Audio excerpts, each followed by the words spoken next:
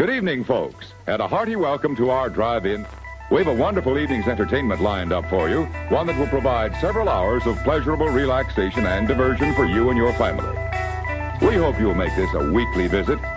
There are always wonderful new pictures to see. Tell me something, my friend. You ever dance with the devil in the pale moonlight?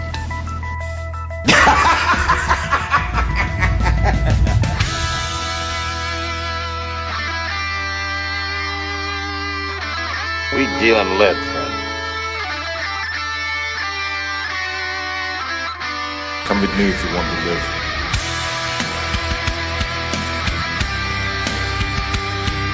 The first rule of Fight Club is you do not talk about Fight Club. The second rule of Fight Club is, Hey, these aren't my rules. Come to think of it, I don't have any rules. When someone asks you if you're a god, you say, yes! Groovy.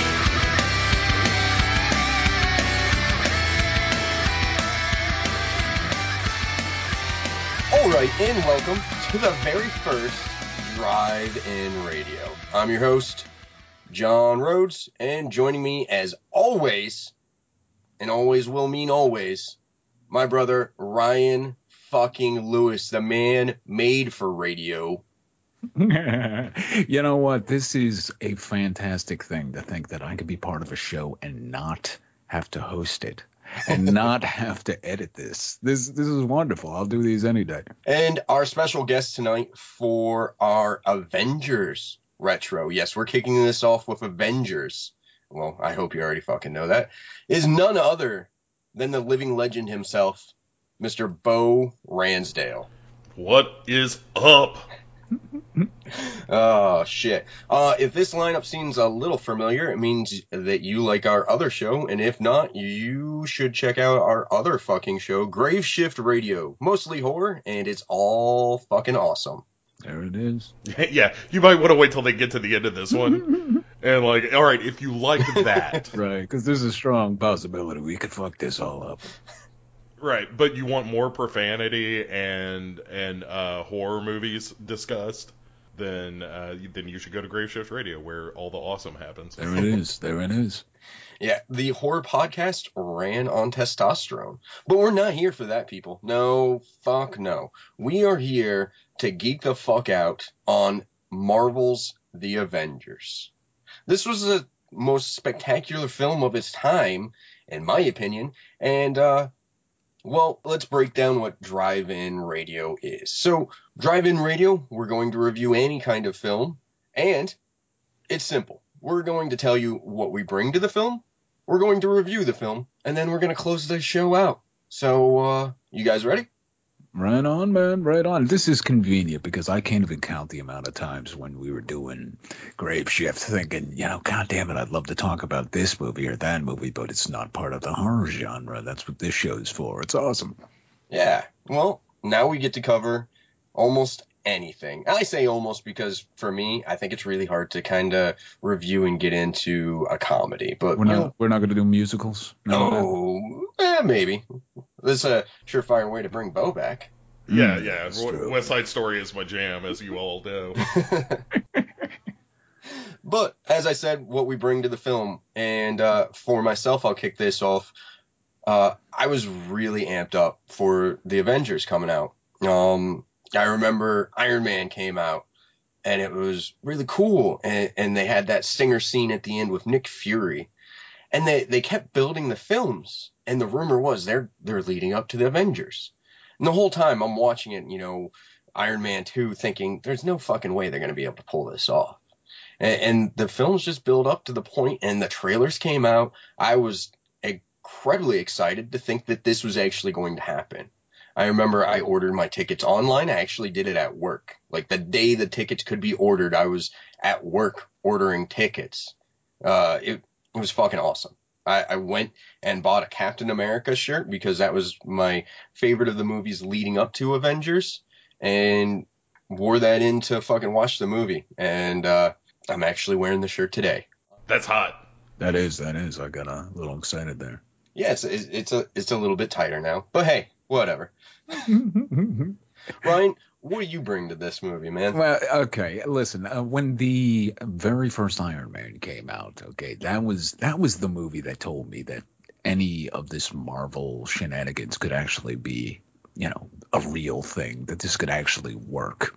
Taken serious. And Yeah, exactly. And it built from there. When there was the Thor movie, I thought was straight up hot garbage.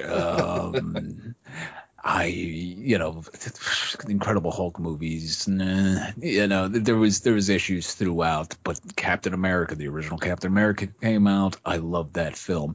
So of course I was really excited for this movie, but at the same time I was kind of expecting it to be a train wreck.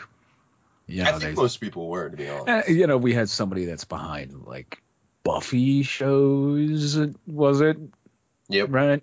And all that happy stuff behind this, and somehow they're going to make this giant hodgepodge of all these characters. And I grew up reading the Avenger comics and seeing those animated movies of the Avengers, really digging on all these characters. And I was halfway expecting this thing to just be just a pure piece of shit, like a big muddled mess. And I was just so thankful I was mistaken.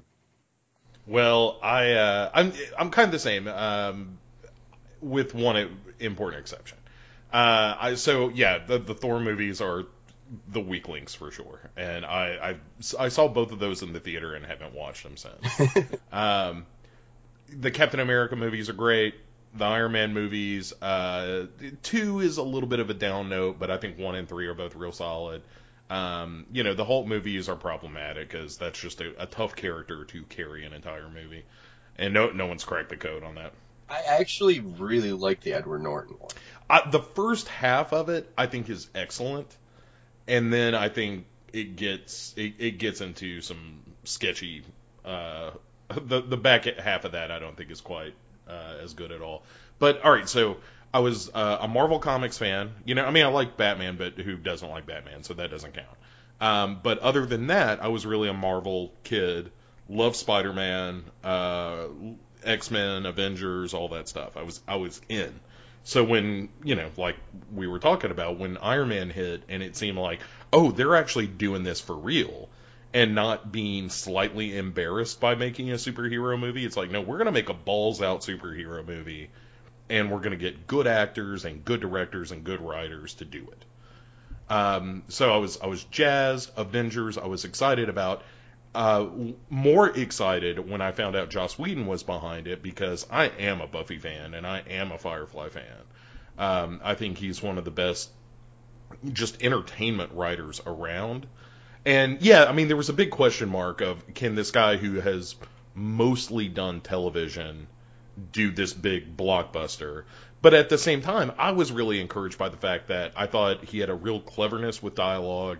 All of his shows have been ensemble pieces, and that's what the Avengers is. It's a bunch of actors, for the most part, standing around talking to one another. And I really felt like Joss Whedon knew how to do that. So I went into this with guarded expectations because I was afraid it was going to suck. Because, as Ryan said, this is a movie that kind of shouldn't work. It is way too many characters that are entirely different from one another. And then I sat down in my seat, man, and the Avengers happened to me. And it was great. I hear what you guys are saying, but I had no guarded expectations going into this. I was just childlike glee. From the moment that Captain America ended and we got that brief little teaser trailer that they tacked on there, I was so fucking excited for this. Yeah, you're right. I was super excited for it, but I'm just a pessimist, man. I'm an old grump. and I couldn't help but think, like, man, this is so close. Like, we've done all these other movies. All of this has been building to this film. And if this tanks, then I'm screwed, because then I'm not going to get the rest of the Marvel universe I want to see. Like, Doctor Strange is about to happen, and that blows my mind that we're about to see a Doctor Strange movie. Right. So this movie was, it was absolutely pivotal. because it was either going to show that the Marvel movies were here to stay and they could be done right and they were really going to be a force. Not that they hadn't been successful, but Avengers could have killed it, and or at least set it back quite a bit. And yeah, and what was the alternative? Like those shitty DC movies? No, I don't want to see that. You're right, and as far as me, it wasn't like I had trepidations by any means. It was more like I was prepared for it to be a train wreck because I'm a dickhead, and part of me enjoys a good train wreck. So if it was either going to work and blow my mind completely, or I was just going to be able to stare at it and talk about it for ages about, oh my god, how did they drop the ball with this thing? Much like Fan Four Stick. Oh man, that movie. Oh, that's rough. All right, well, let's stop the cock teasing. We'll take a quick little break here, and let's get us a fistful of Avengers. Yeah. Avengers! Like the mighty Mjolnir in our hands. It is weighty. Nobody could pick it up but me. Only the worthy, sir. Only the worthy. Well, let's see if the film's worthy. What if I told you we were putting a team together? How do we do this? As a team. There was an idea to bring together a group of remarkable people. So when we needed them, they could fight the battles that we never could. The Avengers. That's what we call ourselves. Earth's mightiest heroes type thing.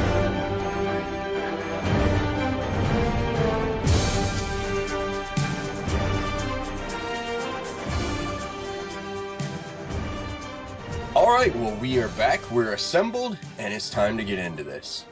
All right, I will kick us off here real quick with one point that starts off the movie, and I think a lot of people don't really fucking pay attention to. We get this really quick little throwaway scene here in the very beginning, but this scene right here actually sets everything up. Fucking everything. It explains that the Tesseract is up and running, that Loki has aligned himself with the Chitauri to rule the Earth as they conquer the universe with the help of the Tesseract, which Loki is familiar with. This scene is so fucking quick, though, that it does seem like it's a throwaway scene, but it's important as hell.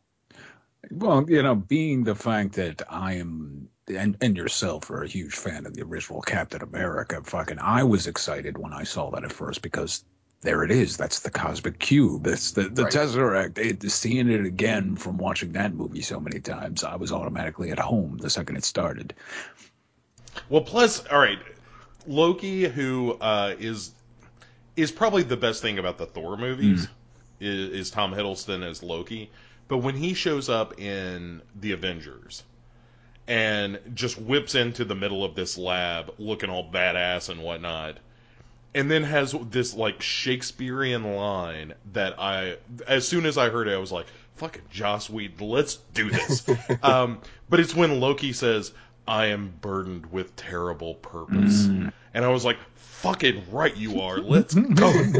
And yeah, but I think you're right though, John, that like from that initial scene, everything else that happens in the film springs from that initial moment. And it's a good action sequence as well, as, the Tesseract opens its passage and then the self-destruct of the base begins and shit's collapsing and falling down and, everybody's trying to get evacuated and whatnot. But, yeah, I think from jump, the movie kind of kicks you in the ass and is like, all right, we are about to do some honest to goodness spectacle. Right, and the fact that also on top of that, we got Loki actually being a badass character, which I'm sorry, this character was not utilized the way it should have been in the Thor movie by any means. And seeing him here, they completely revamped the character and turned him into a badass, which I loved. And actually seeing Nick Fury do something was a big deal to me because most of the time he's just standing there with his arms crossed or being judgmental. But, to see him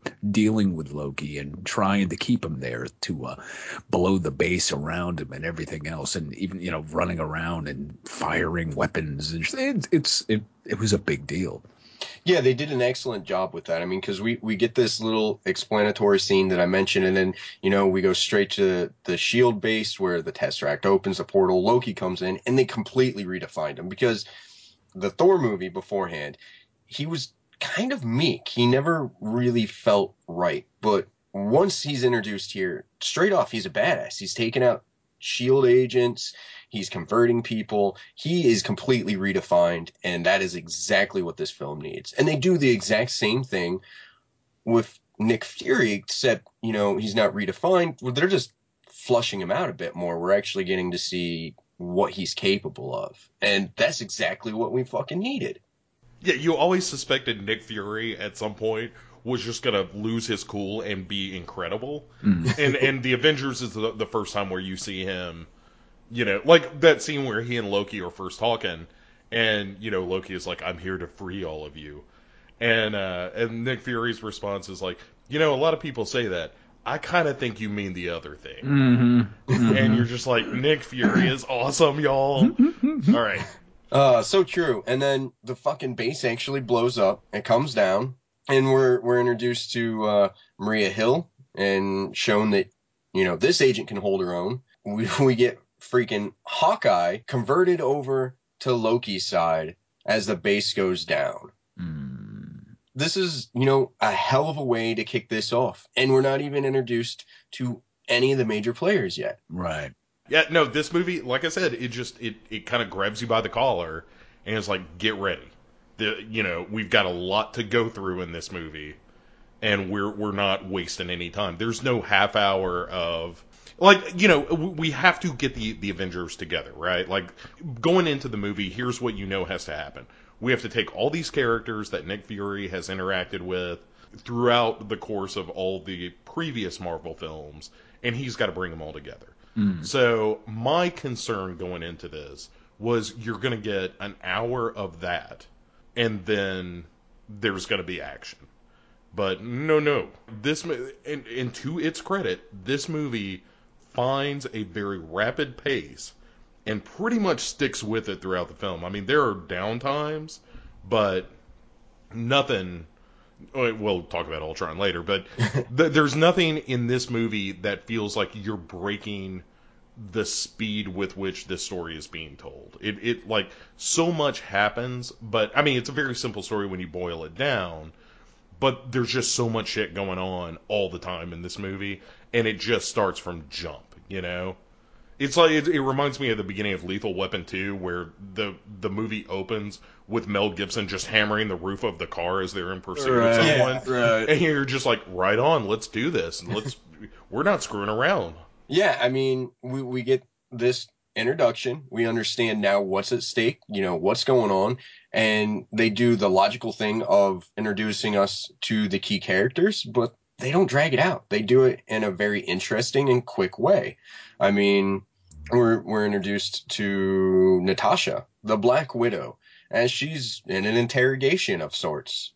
And I love how this scene plays out, because we get to see her character actually in the field doing what she does best. Being sexy as hell. That's what she does best. Right.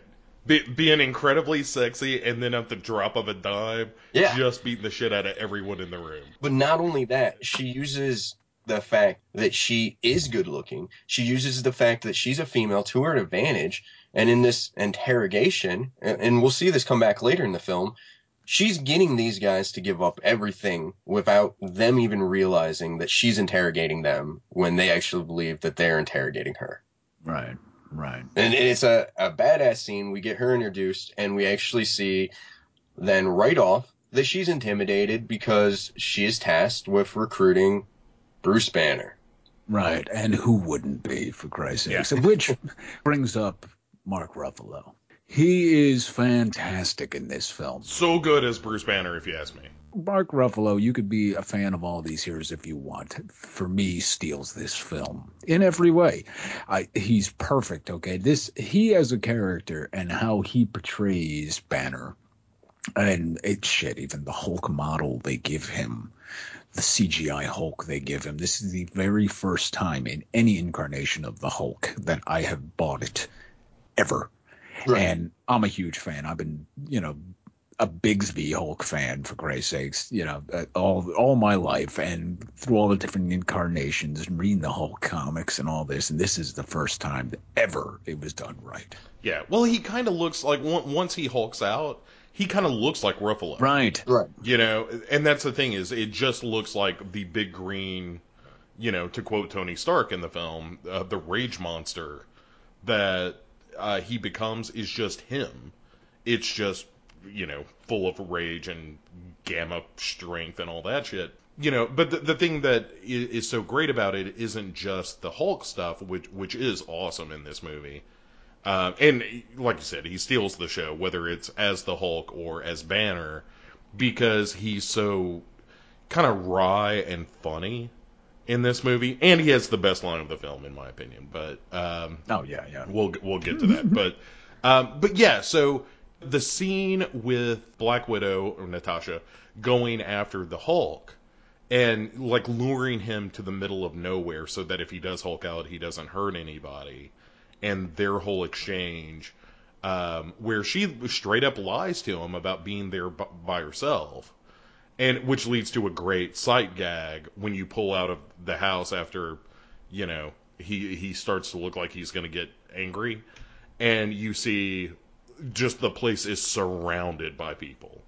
I think all that stuff works, and it also sets up their relationship as kind of being somewhat of the outcasts that pays off later in Ultron. But Ruffalo's so good. Like, I like him in almost anything anyway, but I was really happy to see him as Banner, and my understanding is the motion capture they did for the Hulk was Ruffalo. Right.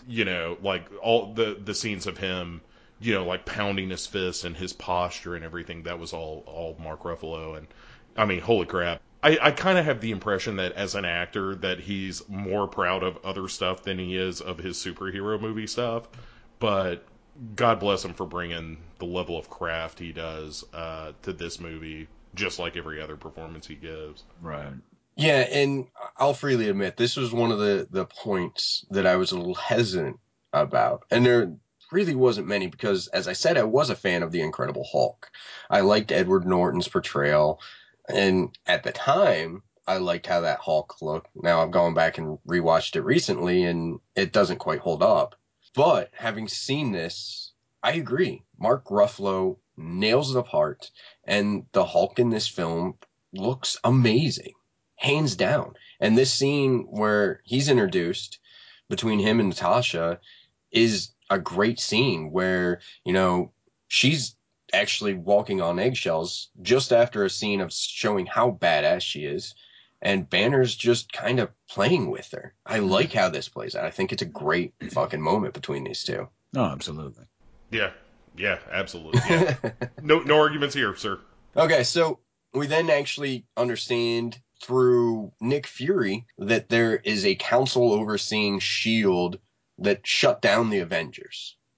And we get this whole little back and forth where Nick Fury is actually trying to bring the Avengers forward because he believes that's the solution to Loki and the Tesseract. And he's kind of shut down because, government. They're never one to make the right decisions. Although Powers Booth is on the council, and I got to be honest, if he tells me to do something, I'm going to do it. Probably. But, we then get introduced to none other than Captain America. Oh my God, dude, I'm just gonna say, I'm gonna get it out now, and you guys can battle me on this all you want. His costume in this movie looks like dog shit. I'm sorry, it looks like he got his suit from a Target Halloween section. No, it doesn't work, okay? Look at, when you go from his suit in the original Captain America to this, it's a smack to the face. It really is, to me. It's so distracting to the point where when I'm watching this movie and whenever he's on the screen, I just can't stop looking at it saying, oh my God, how out of place is this fucking guy compared to everybody else's costume in this movie? His, to me, looks the most, hokey by any means. And you could say, oh, it's traditional Captain America, all you fucking want. You really can, but, we're putting these people into a real world, and I love the fact that they are taking these characters and saying, I don't care if this is a real world. The Captain America looks like this, he looks like this. Black Widow looks like this, Hulk looks like this, and they're putting it into a real world. But to me, dude, it looks shockingly distracting to me. Well, I will say this. From having seen the movie multiple times, it was never a distraction to me until we got into conversations like this, and then I started paying closer attention to it. But I think the reason that his costume looks this way, at least in this film, and this is just me speculating, is the fact that they were looking for a beacon. They really wanted him to stick out. And this may be me actually kind of projecting onto the film because I like Captain America. Is he not a beacon? How he looks in Age of Ultron? How he looks in Age of Ultron is fantastic. He really does. His suit looks amazing. Right. Yeah, fair enough. I'll be that guy. I'll say it. Yeah, I'm not disagreeing with you necessarily, but it just never bothered me. It was never a thing that I came away from Avengers feeling like that was something I ever really considered beyond like, hey, look, it looks like Captain America's suit, Yeah. But not to dismiss, like, if you had a problem with it, you had a problem with it. I just don't. It just didn't hit me that way because I don't know. It felt like Cap. Yeah. Yeah. I've once again never had a problem with it, and it just felt right. But you're also correct that he does stand out. Now that you've drawn my attention to it, and I actually do pay closer attention to it, yeah, he does stand out, and I think they've gone on to correct that. Dude, he looks too lean in this, and we know he was fucking huge in this movie, but something about this suit makes him look super lean. Yeah, the suit does make him look smaller. I'll just say this just to close that thought off. My son wanted to be Captain America for this past Halloween. We went to a costume shop, got him a Captain America suit, and I looked at him and I started laughing. And he said, "What, Daddy? Does it look bad?" I said, "No, you look just like in the Avengers." There you go. Yeah, maybe so. Next time I watch it, I'll pay more attention to that. Like I said, just something that's never bothered me, and he's so good in this movie. Like, not only with the introduction of him, the payoff of the gag of him knocking the punching bag off the chain, and you see that he's got the line of them. Oh yeah. The other thing I really dig about Captain America in this movie is how they make a lot of hay off of the fact that he is from this other time. Yeah. But there's also something so noble about that, because of the character that he is, that Captain America is the guy who came from a time when, like the nobility of World War II, or the soldier in World War II, at least, in the course of the film, is that, like, we had a common purpose, we knew what we needed to fight, and Winter Soldier, I think, draws that distinction a little bit better in terms of where America is now versus where they were then. And I'm not saying that America was a better country then, because ask anyone who's black and they will never trade going to the 1940s versus today. But Captain America does represent, at his best, what we think America ought to be. And sometimes that's played for laughs in this movie, but it's never, like, no one ever makes fun of Captain America. There's just comedy to be mined from that. Like, I love, I'm jumping ahead a little bit, but when the Avengers do, or well, not the Avengers as a whole, but when they do kind of take down Loki or capture Loki and have him on the plane and all that, and then Thor shows up all of a sudden, and Thor takes Loki and just kind of dives out the back of the plane, and Captain America is going after him, and Black Widow says, like, hey, one of those guys is a god. You may want to sit this one out, Cap. And his response is, there's only one god, man. Like, it is so like apple pie, red, white, and blue Captain America. but Right. at the same time, it doesn't make him look foolish. And I think that's one of the things that the movie does so well, is to highlight him being very different from the other Avengers because he's from this other time.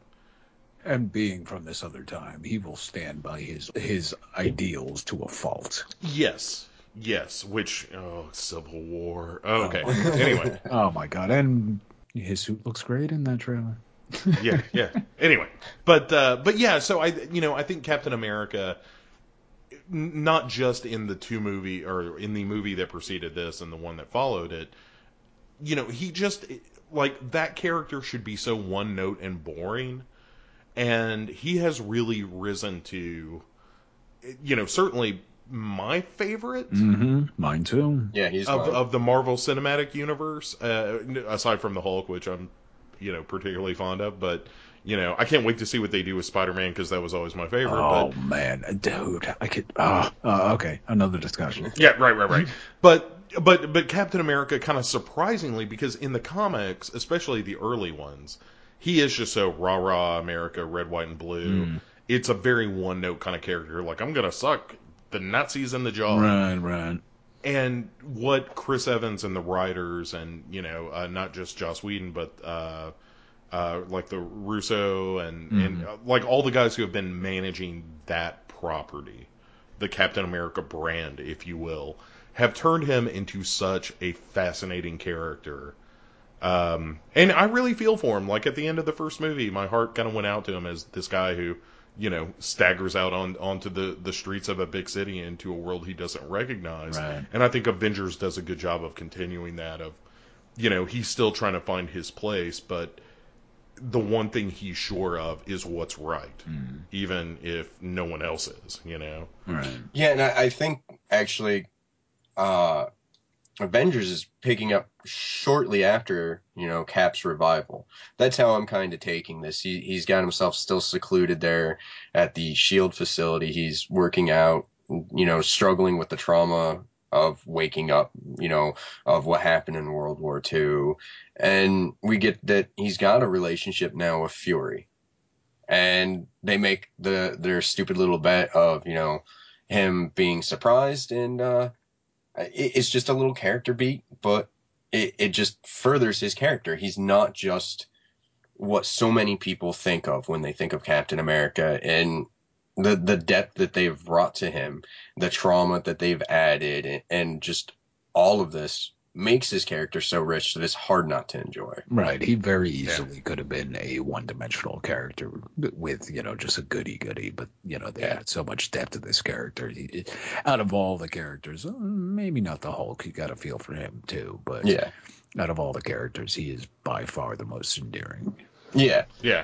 And big ups to Chris Evans for doing an amazing job in that role. Yeah. Right. He really is just Captain America, head to toe. Anyway.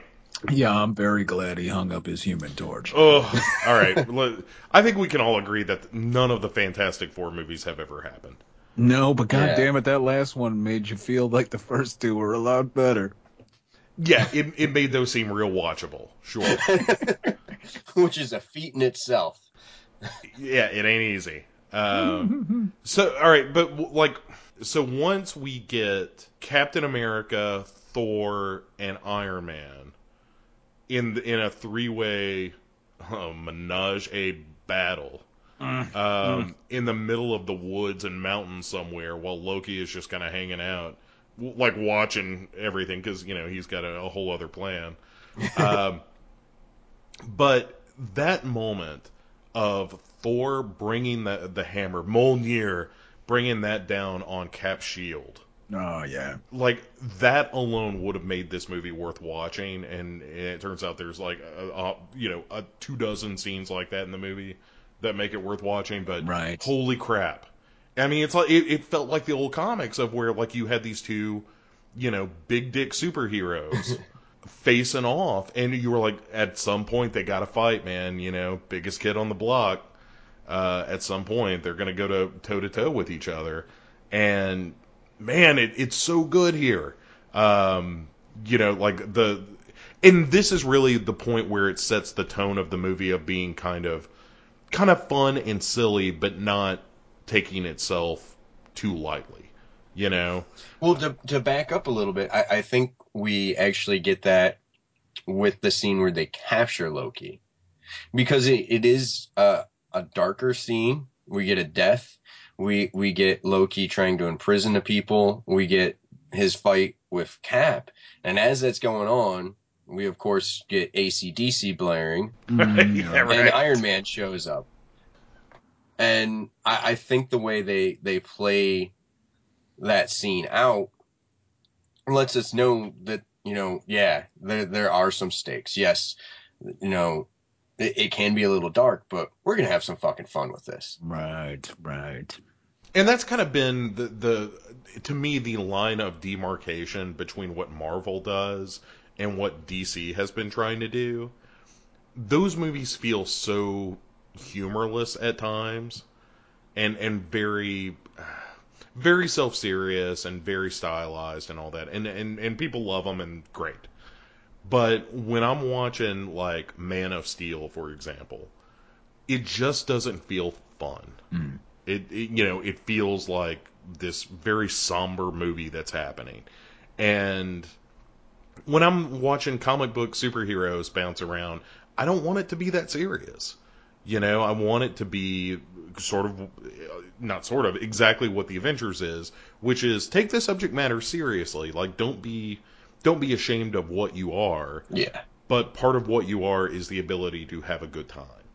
And seeing Iron Man, like you said, roll into town in Austria or whatever. Germany, sorry. It was right next door. Yeah, close enough. It was a place Hitler invaded. It counts. It was part of Germany at one point in time. Right. But having like him roll up with AC/DC blaring, and that's very much the Tony Stark character, of course. But it also reminds everyone, like, okay, like you said, we're all here to just enjoy ourselves, and that doesn't detract from the weight of the story or anything, or the stakes. It's just a reminder that we are doing superheroes, and sometimes that can be a little silly. Yeah, and I also think that they did a very good job of kind of presenting Loki as an actual threat there as well. Because I think it's a great scene for Iron Man, but it's also a great scene for fucking Loki. It really is, where he's just got the fucking people surrounded, and he's commanding them to kneel, and he's about to kill the old man. And we actually see that Loki, who, for a film now we've thought was a pussy, kind of started to show himself as a badass. He can actually stand toe-to-toe with Captain America.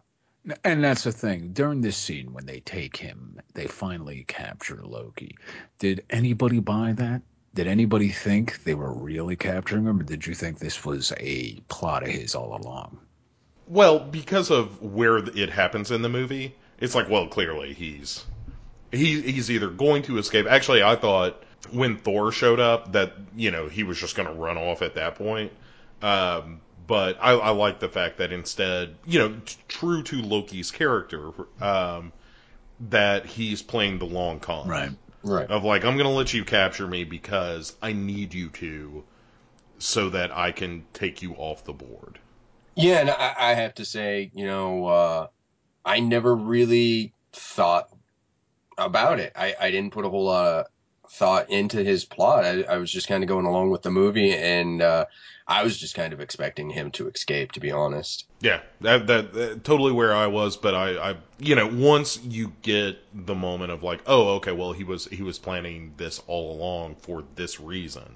Yeah. It was like, oh yeah, Loki's a trickster. He's a smart motherfucker. All right. Right. He's the god of mischief, you know what I mean? So. Yeah, and, as we've already talked about, Loki gets taken by Thor. We get the awesome battle between Thor and Iron Man, and then Cap shows up to stop it, and they actually level an entire fucking forest, and we then end up back at S.H.I.E.L.D. On the helicarrier, y'all. Can you believe it? Yeah. Oh, man. When that thing was revealed, how fucking awesome was that?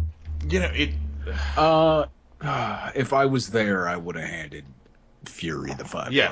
Yeah. Yeah, I mean, it's one of those things that you saw from the comics, and you're like, there's no way they're going to do this in the movies. Right.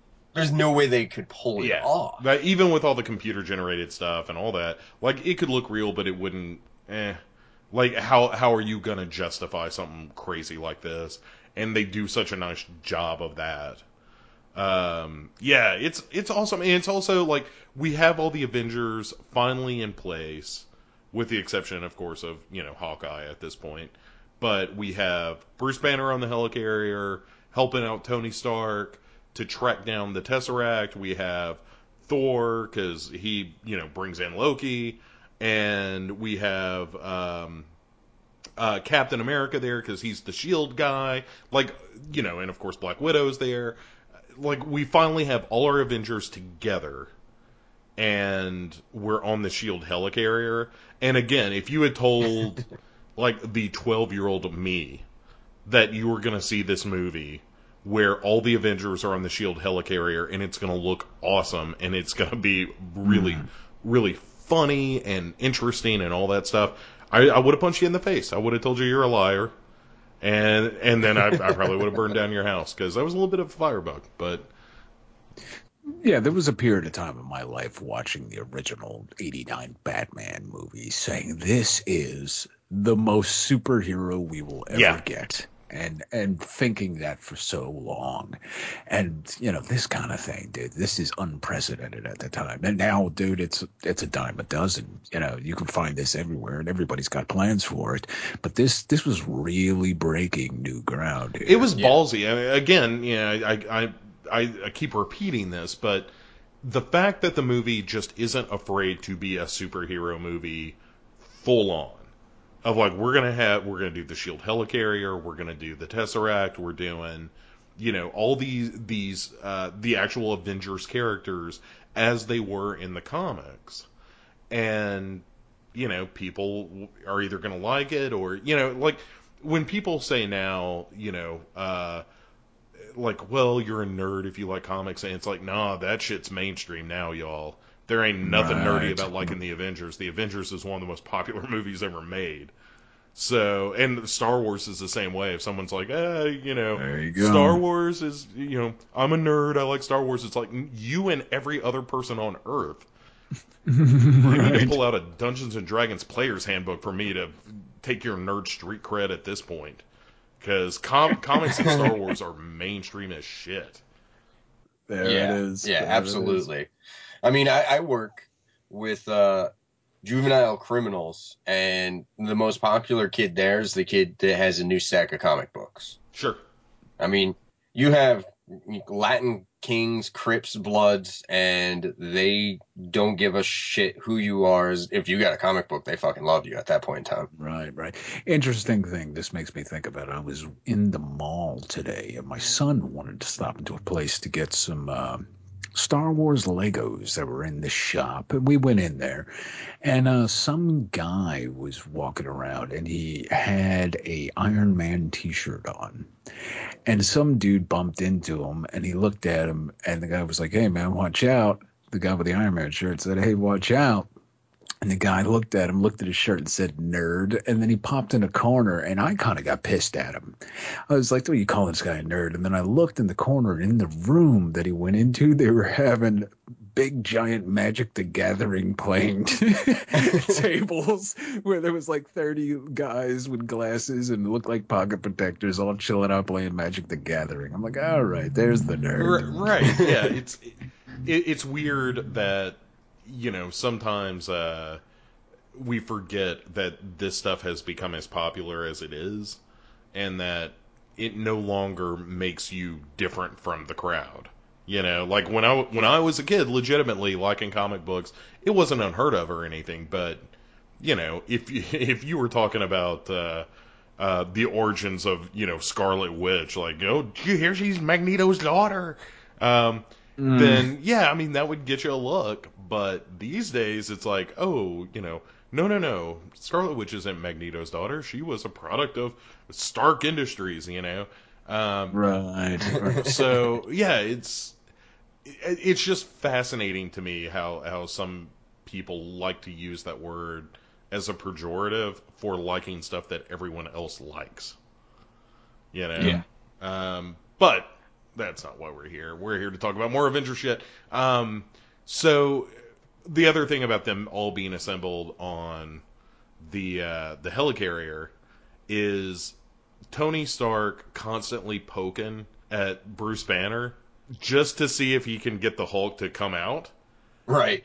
And there's a point where this movie kind of becomes a horror movie for about 10 minutes. Right, but not only that, but Tony and Bruce actually have some nice bonding over their love of science. Sure. Yeah. And you know, that sets up, you know, their characters for the next film, but, you know, that bonds them. Yeah, and they certainly have a bromance going on. Yeah, and I think, you know, we see here that none of them are really a team yet. None of them really trust each other, but we also see that they don't really trust S.H.I.E.L.D. either. Yeah, they don't, but knowing what you know about the film, is that them? Is that their real natural way of thinking, or is it because Loki staff's in there? Exactly. And, you know, that's an excellent point, because how long have they been manipulated? I would say from the second that staff was in their hands. You know. Well, in terms of pure manipulation, is since Fury showed up. You know, because, like, Fury's been playing the long game as well. Right. Of wanting the Avengers Initiative to be a thing. Mm-hmm. And has been dishonest with him. Like, I think Captain America maybe has the truest reaction, because in pretty much all of the films where S.H.I.E.L.D. is involved, Captain America is always skeptical of their motivations. Right. You know, because he believes in freedom and truth and justice and all that stuff. And S.H.I.E.L.D. always seems to be a little bit deceptive. Right. And, you know, straight from here, we get Natasha talking to Loki. And I think their interplay is really good, because Scarlett Johansson does a great job in this role. Oh, yeah, she does. Yeah, she does. For a number of reasons. But the fact that Loki shows how cruel he can be here, and we get to see her use her quote-unquote interrogation skills again, makes this scene really interesting. And you actually have to pay attention to kind of catch what's going on there. Right, and the scene is, even though we've seen her do the manipulation, we've seen all that, but how Hiddleston plays it, and how he's just laying into her. Right. And he's laying into her hard. You buy her reaction. And like, when I was originally watching it, I thoroughly believed that she was having a weak female moment. Yeah. You know what I mean? Even though that's how we're introduced to the characters. So when she just, said thank you and got the information she wanted and walked away, I could not help but laugh my ass off. I was like, you even got me. You know? Yeah. I mean, Black Widow's a badass in all of these movies, really, but that scene with her and Loki in particular is really good. Yeah, and then, here comes the horror movie moment that you mentioned earlier, Bo, where everyone's turning on one another. Loki's influence is full on, and the breakout begins, and we get the Hulk.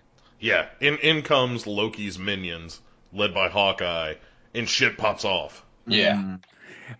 And we kind of glossed over the fact that Loki is being held in this airtight lockaway thing where it could be dropped from the helicopter at any time and he would plummet to his death. Yeah, built for the Hulk. Yeah. And built for the Hulk. And it's a beautiful scene, too, with Fury when he throws back at him the whole boot foot thing when talking about pushing this button and it'll just drop him like he's fucking nothing, which is beautiful.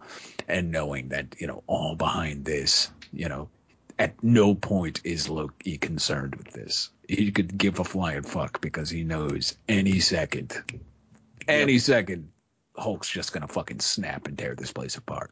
Yeah, and that scene is pretty fucking good because it's the first time in this movie, or the first time we've ever seen this Hulk. Yeah. And I like the way this Hulk looks. He looks fucking realistic. He does look realistic, number one. And number two, all those scenes with him just skulking around in the shadows with her being afraid and him storming at her and breaking things as he's going. Dude, that's intense, man. It really fucking is. Yeah, when she takes off, probably one of my favorite shots in the movie, certainly. When she takes off down that hallway with the glass lining it, and he's chasing after her, just shattering the walls around him. Right. Oh, it's so good. Oh. For me, my favorite part is where they're trapped there, and she's trying to put off that she's calm, even though she can tell he's freaking out. She's trying to talk him down, and the workers come over to help, and she sees them, and you can see the fear in her eyes. Then you can see she's afraid, and she's telling them to get the hell out of there. I love that little bit right there, where you can see her trying to hold it together, but the moment other people are in danger, you see that break, that just fucking crumbles. And she knows shit's gonna hit the fan. Right. Yeah. But that also leads to, honestly, one of my favorite bits, and Hulk versus Thor. Yes. That scene when Hulk is trying to pick up that hammer. Right. And the ground is cracking underneath him and shit, and him struggling so fucking hard and shit, dude. That was just, it was rad. Just plain and simple. Yeah, this is a good fucking scene. Everyone else has something to do, but man, I'm just fucking wrapped up in these two just going at it. And what about when the fucking fighter jet flies up and just starts blasting the living shit out of him, and he leaps up, jumps on it. The guy tries to eject. He grabs the fucking guy while he is ejecting in the air and just tosses him and shit. It was amazing. Yeah. Absolutely fucking love that, man. Be that pilot. You'd be like, oh my fucking God. Yeah.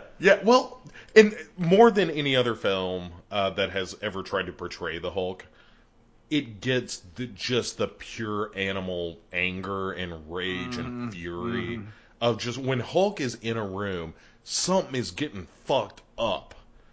And it may be you, it may be the building itself. The fact that, Banner kind of learns to channel this is great, but even in Ultron, which we'll talk about another time, but even there, like, he's just barely holding on. Yeah, and that's the thing. But in Ultron, that's manipulation, and this is manipulation too. But since this is the first time we're seeing the Hulk in this film, that's the first impression we get of him. So we think this dude is fucking apeshit crazy, and I love this.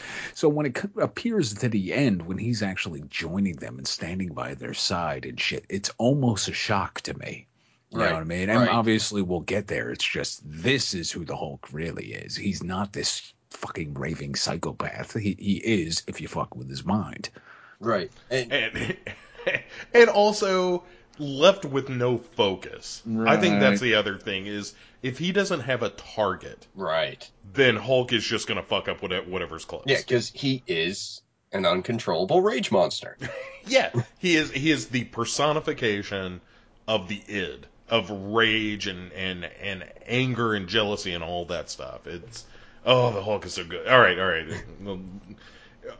We could do the rest of the show where I'm just like, and then the scene where the Hulk was climbing up the building and he grabs the Chitauri. Yeah, I'm telling you, man.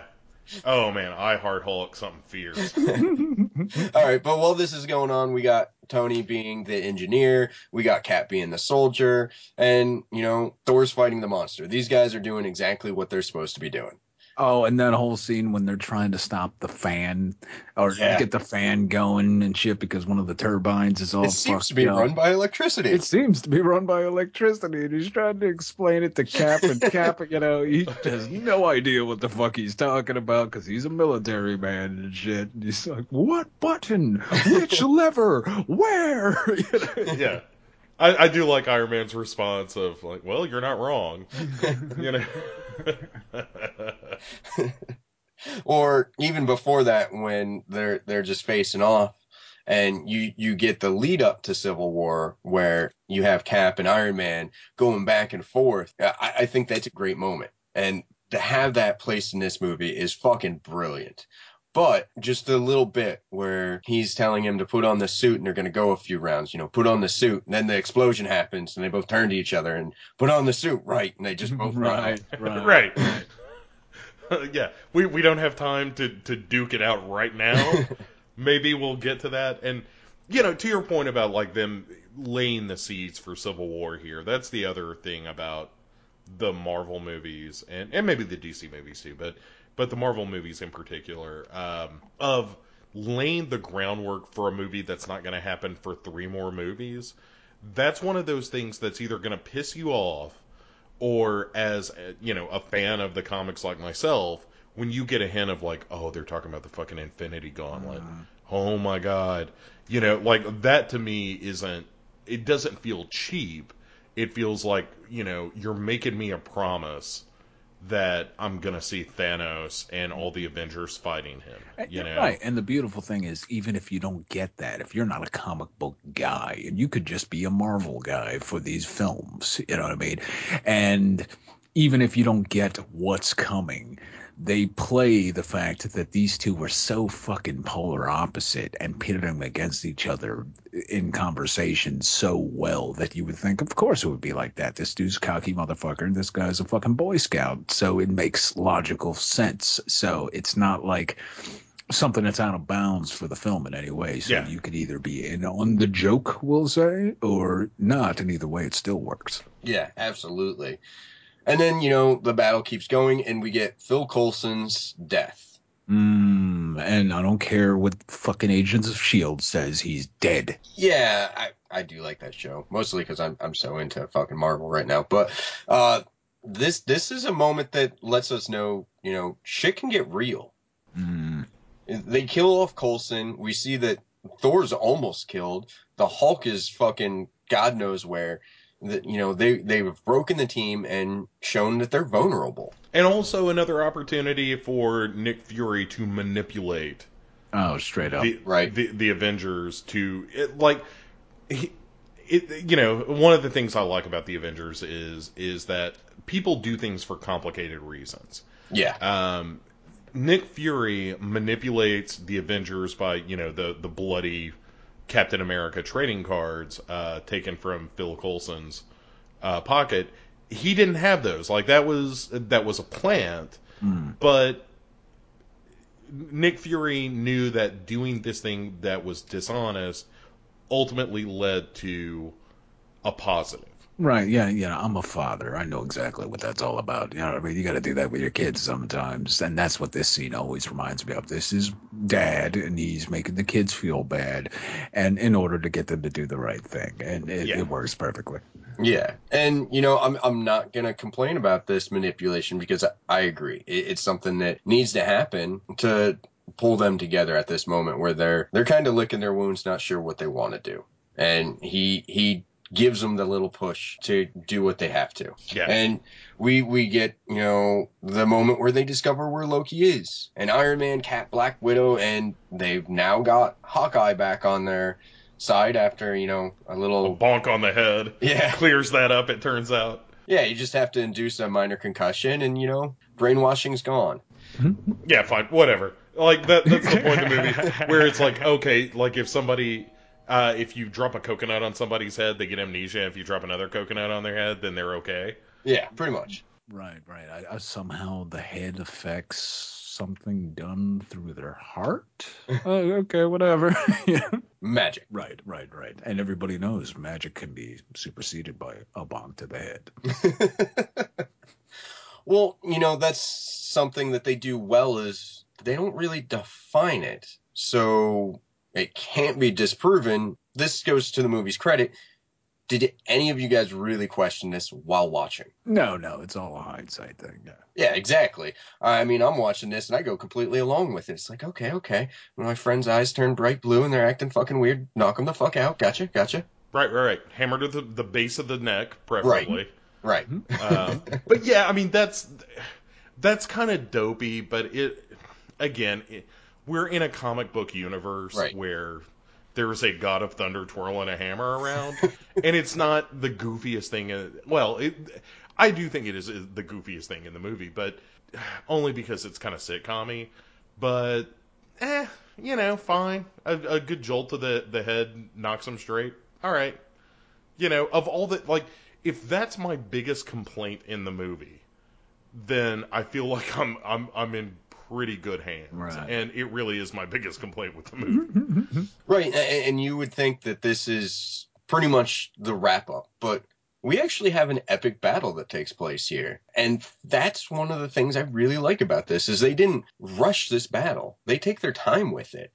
And there's levels to it. I mean, we start off with Loki versus Thor, Cap's taking command, and we finally see the full horror of this fucking invasion. Plus, we can't dismiss the Iron Man v Loki conversation right before the battle happens, because it is like there's something kind of fatalistic about it, of like Iron Man acknowledging like you might win, but we're still gonna fight you, and we're in like what is the line, like there's no scenario where you come out on top in this. Yeah, there is no throne here.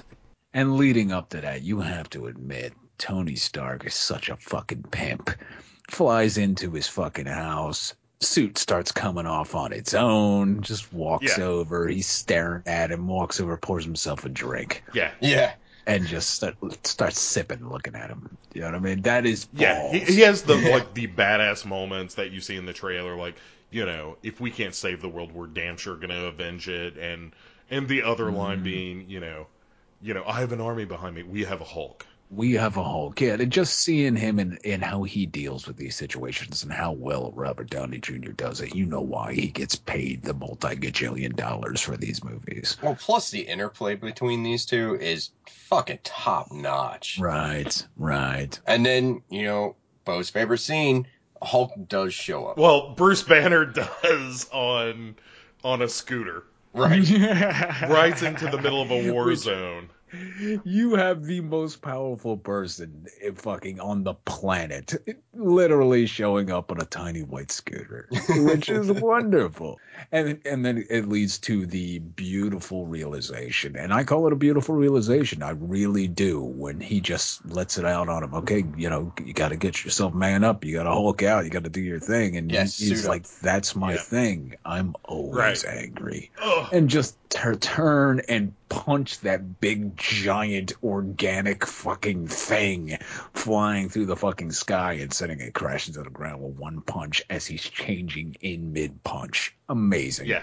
That is truly my favorite moment, because throughout the movie there are all these things of like, well, what's your secret to controlling the Hulk and blah, blah, blah. And he almost says it like 3 different times in the movie.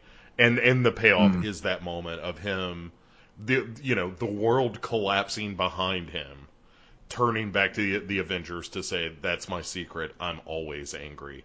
Oh, it's so good. God damn you, Joss Whedon. It's so good.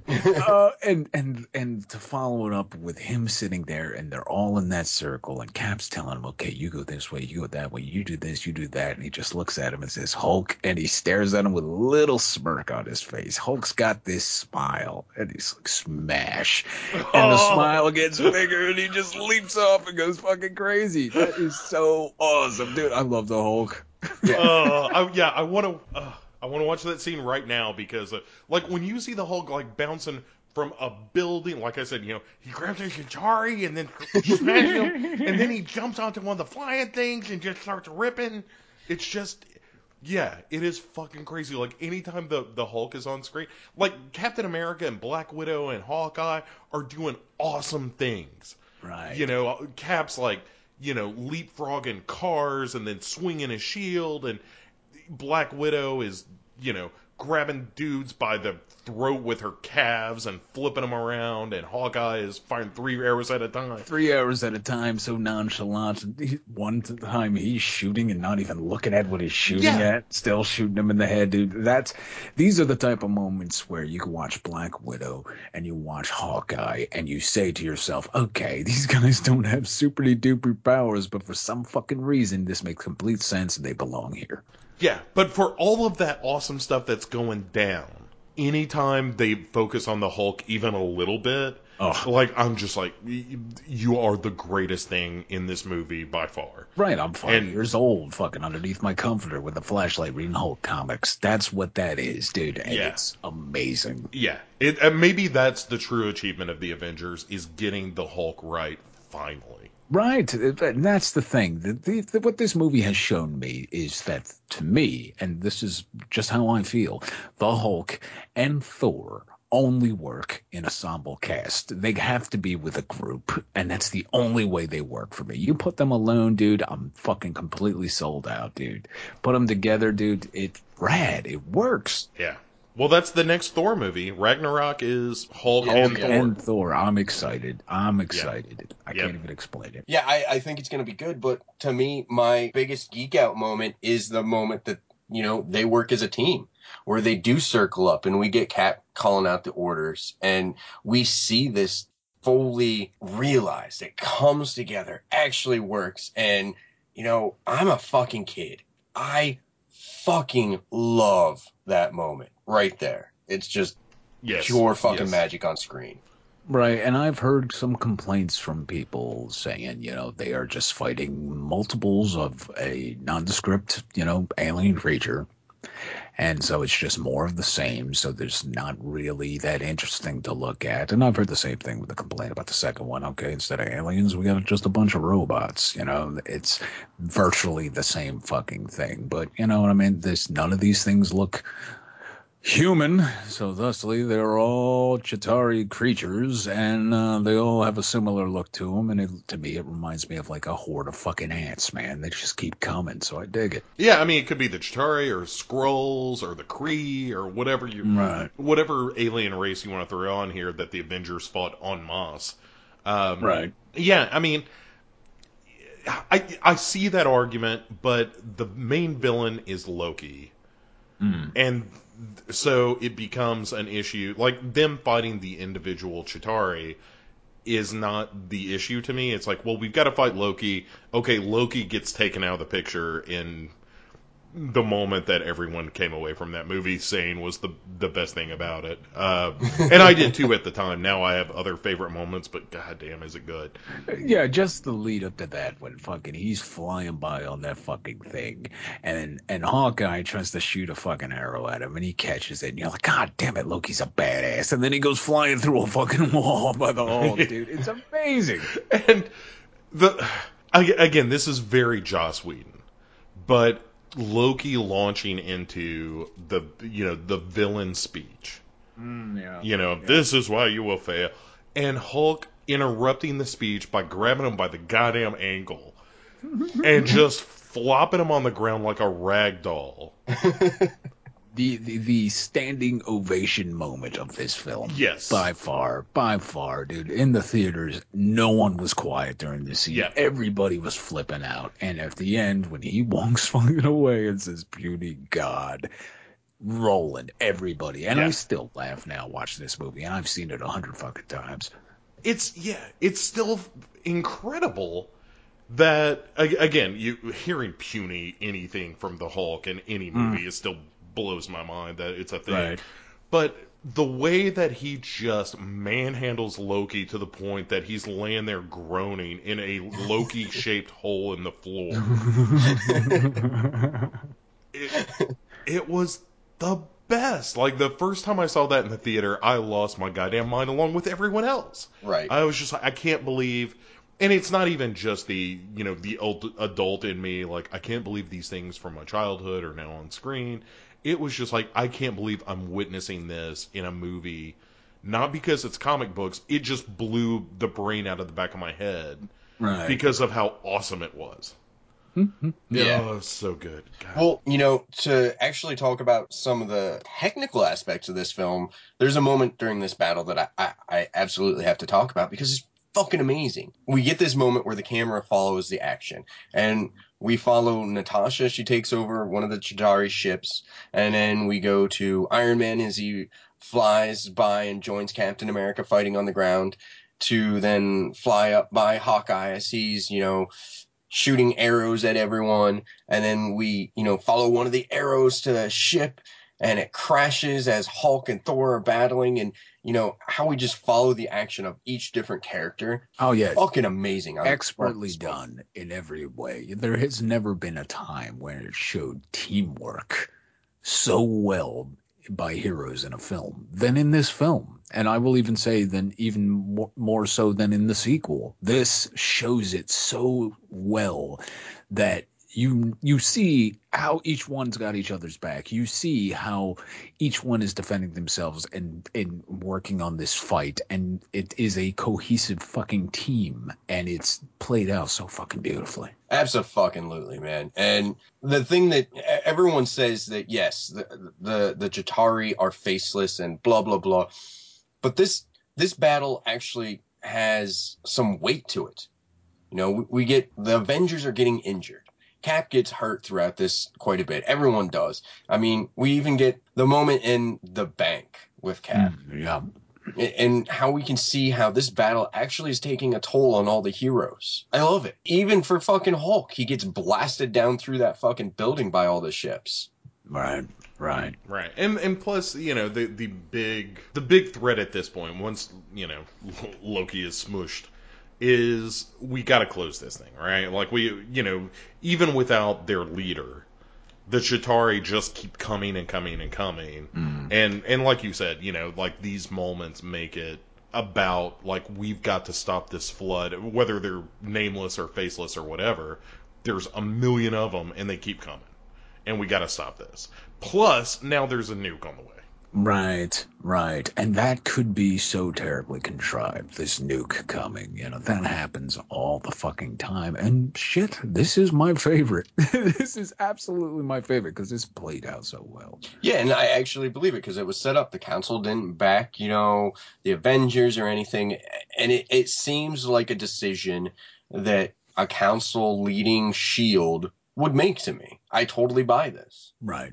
And that whole scene, dude, I love the scene so much. I love seeing Tony grab onto this thing. I love him going up into the fucking atmosphere and flying through it and blowing it up in this whole fucking closing and falling as he gets up in the fucking atmosphere and he can't breathe and he sees out and it looks like he's fucking dying and he falls and you're watching him fly to the ground and their reactions, and out of fucking nowhere the Hulk leaps up and grabs him midair and then slams to the ground, protecting him from smacking on the ground, dude. Yeah. Hulk being the most awesome thing yet again. Right, exactly. Hulk, the unsung hero of this fucking movie. Yeah, and the fact that he's calling Pepper the whole time. And not being able to get through to her. Yeah, it's just, it tugs at you, man. And oh yeah, that is. When I watched it again, I was surprised at myself for how much I was like, oh, he can't get in touch with Pepper, and she was the one who calls Coulson Phil. Right.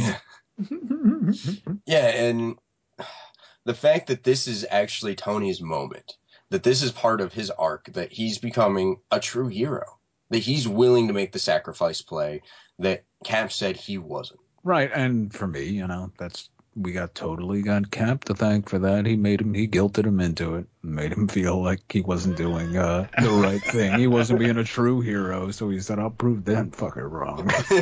Well, to quote Tony Stark, he's not wrong. Right, exactly. Well, motivations aside, it closes a portal and destroys the army, and we just kind of wrap it up at this point because, let's face facts, Loki's not up to fighting anyone. No. He's just able to drag himself out of the Loki-shaped hole in the floor. And as he does, he finds himself facing down the fully assembled Avengers. Which is a beautiful shot. I love that shot of them just staring down at him. Fucking yeah. I love it. Yeah, what does he say to Tony at that point? Like, oh, I think I will have that drink. I will have that drink now, right? Yeah. And then it closes up with them all eating shawarma. Well, yeah, they get shawarma, but they actually all kind of go their separate ways here, They're all going off until we need them again, which, for us, will be real soon. But for right now, guys, we got to rate this fucker. All right, what's our scale, and how high does it go? This is school grades, my friend. Ratings are the exact same as we are used to. Ryan. I would give this film a solid A. Not quite A plus. Yeah, it might have been an A plus if Cap didn't wear that spangly outfit. But I give this thing an A. This is an all around fantastic film. This is the definition of how to do a ensemble superhero film well. And shit, fucking bring on part 3. Nice. Bo? Yeah, I don't have the spangly suit outfit problem.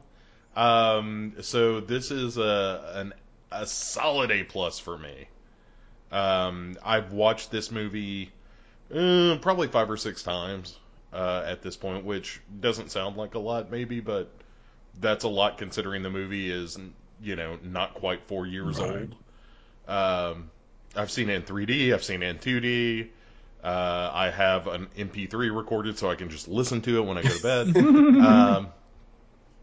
No, I think it's a movie that shouldn't work with all these different characters that shouldn't be in the same room together.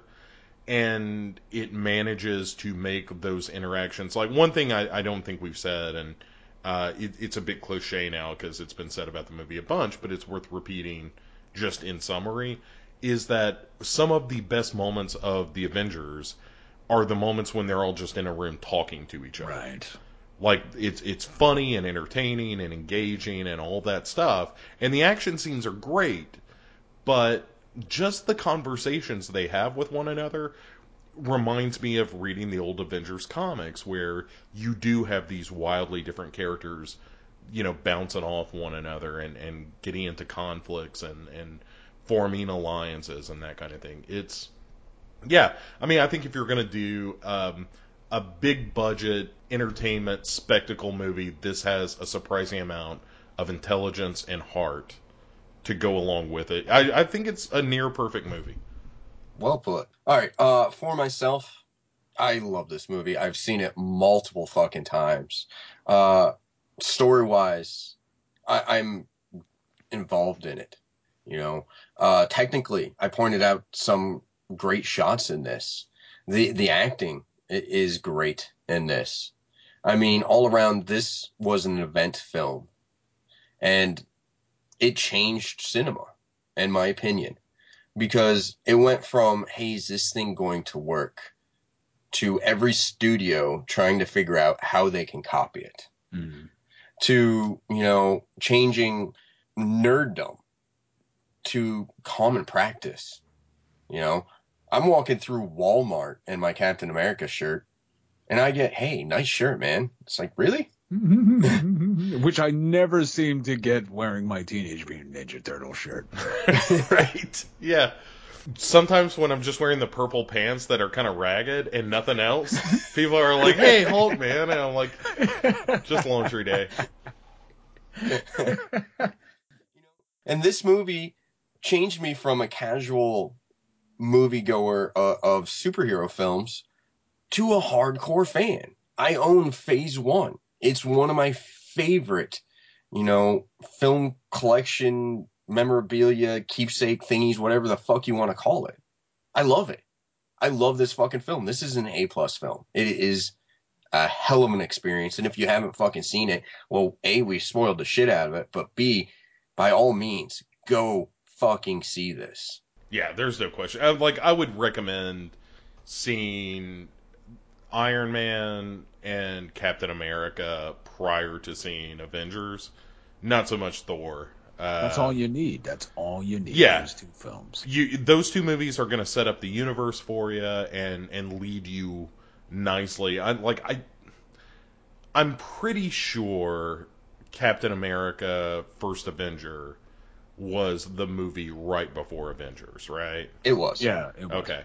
So, yeah, Iron Man, because Iron Man is great, and it, like I said, sets up the universe and introduces Nick Fury, and then Captain America, First Avenger, because it's awesome for beginsies, and also because it leads directly into this movie, and man, I kind of want to do that right now, is watch those in that order.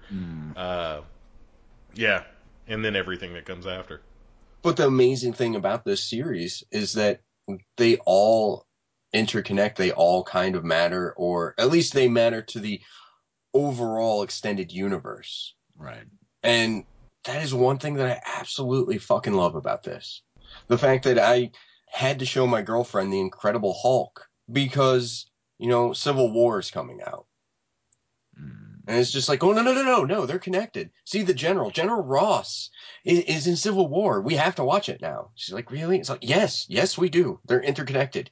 That's the one you missed. You're watching it now. Right. Yeah, and that's a lot of times the complaint that people lodge against these movies is, well, you have to watch all these other movies to enjoy this one. You don't have to. I think it adds to it, but yeah, it's no different than the comics. It's when they would do the like Dark Phoenix saga or something.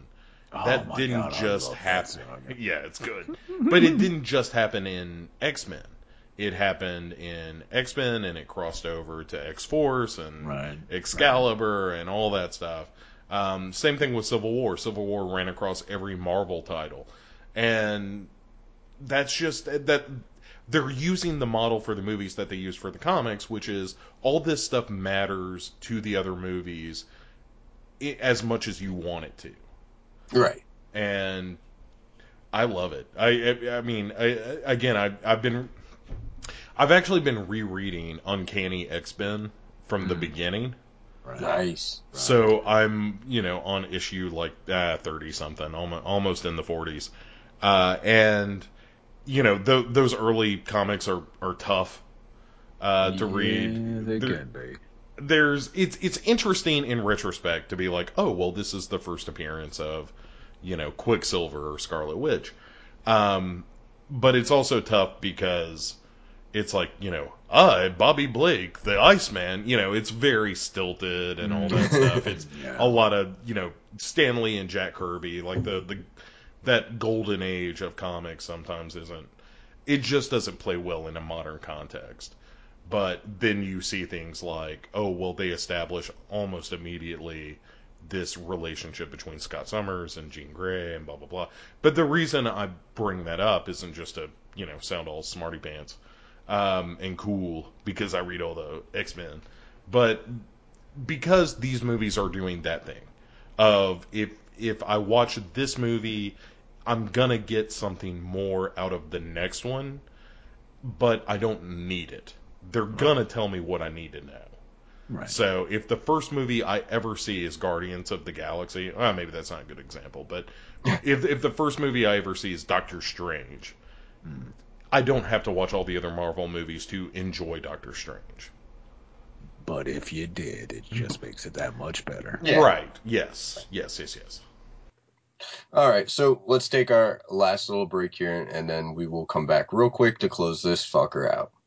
Suit up. I'm bringing the party to you. Call it, Captain.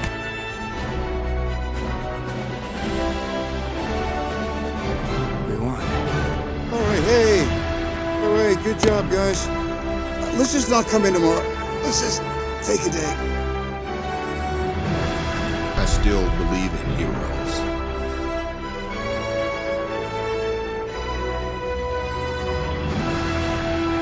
We're not finished yet.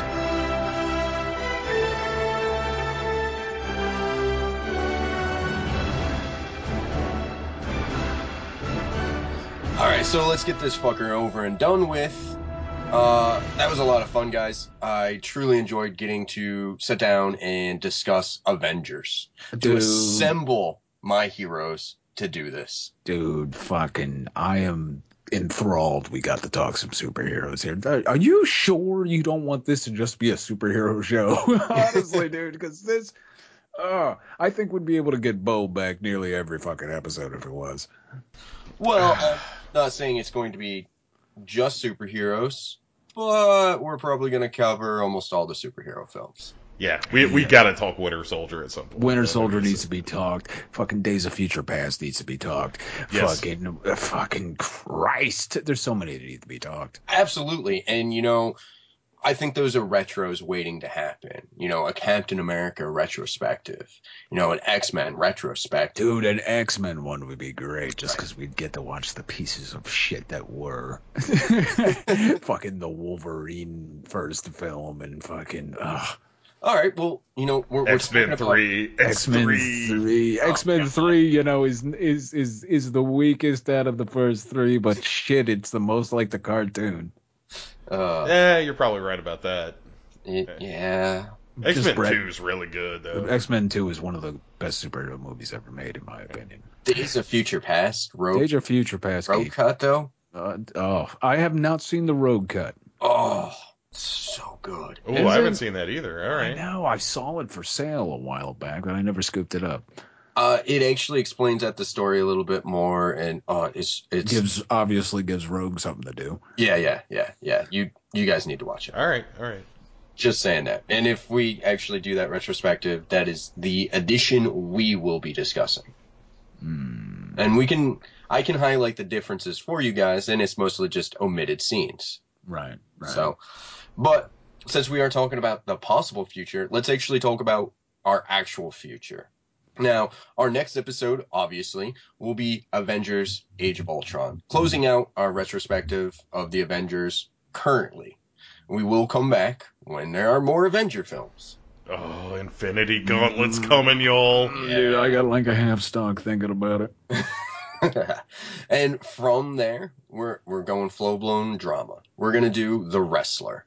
You know? Which I still haven't seen yet. Yeah, well, it's a good movie. Yeah, it's a very good movie. So we will be discussing, you know, steroids and deep emotions and strippers. And how Mickey Rourke has not aged well. No, dude, you look at Mickey Rourke's finger, man. It looks like a train wreck. But from there, we're going to go into some badassery. We're going to do an Escape retrospective. You ask yourself, what the fuck is that? Well, let me fucking tell you what the fuck that is. That is Sylvester Stallone in a prison. No. Oh, not that we Escape. Are doing Escape from New York, followed by Escape from L.A. Fuck, yeah, dude. Followed by its two ripoff films, Lockout, which was actually sued over, and Doomsday.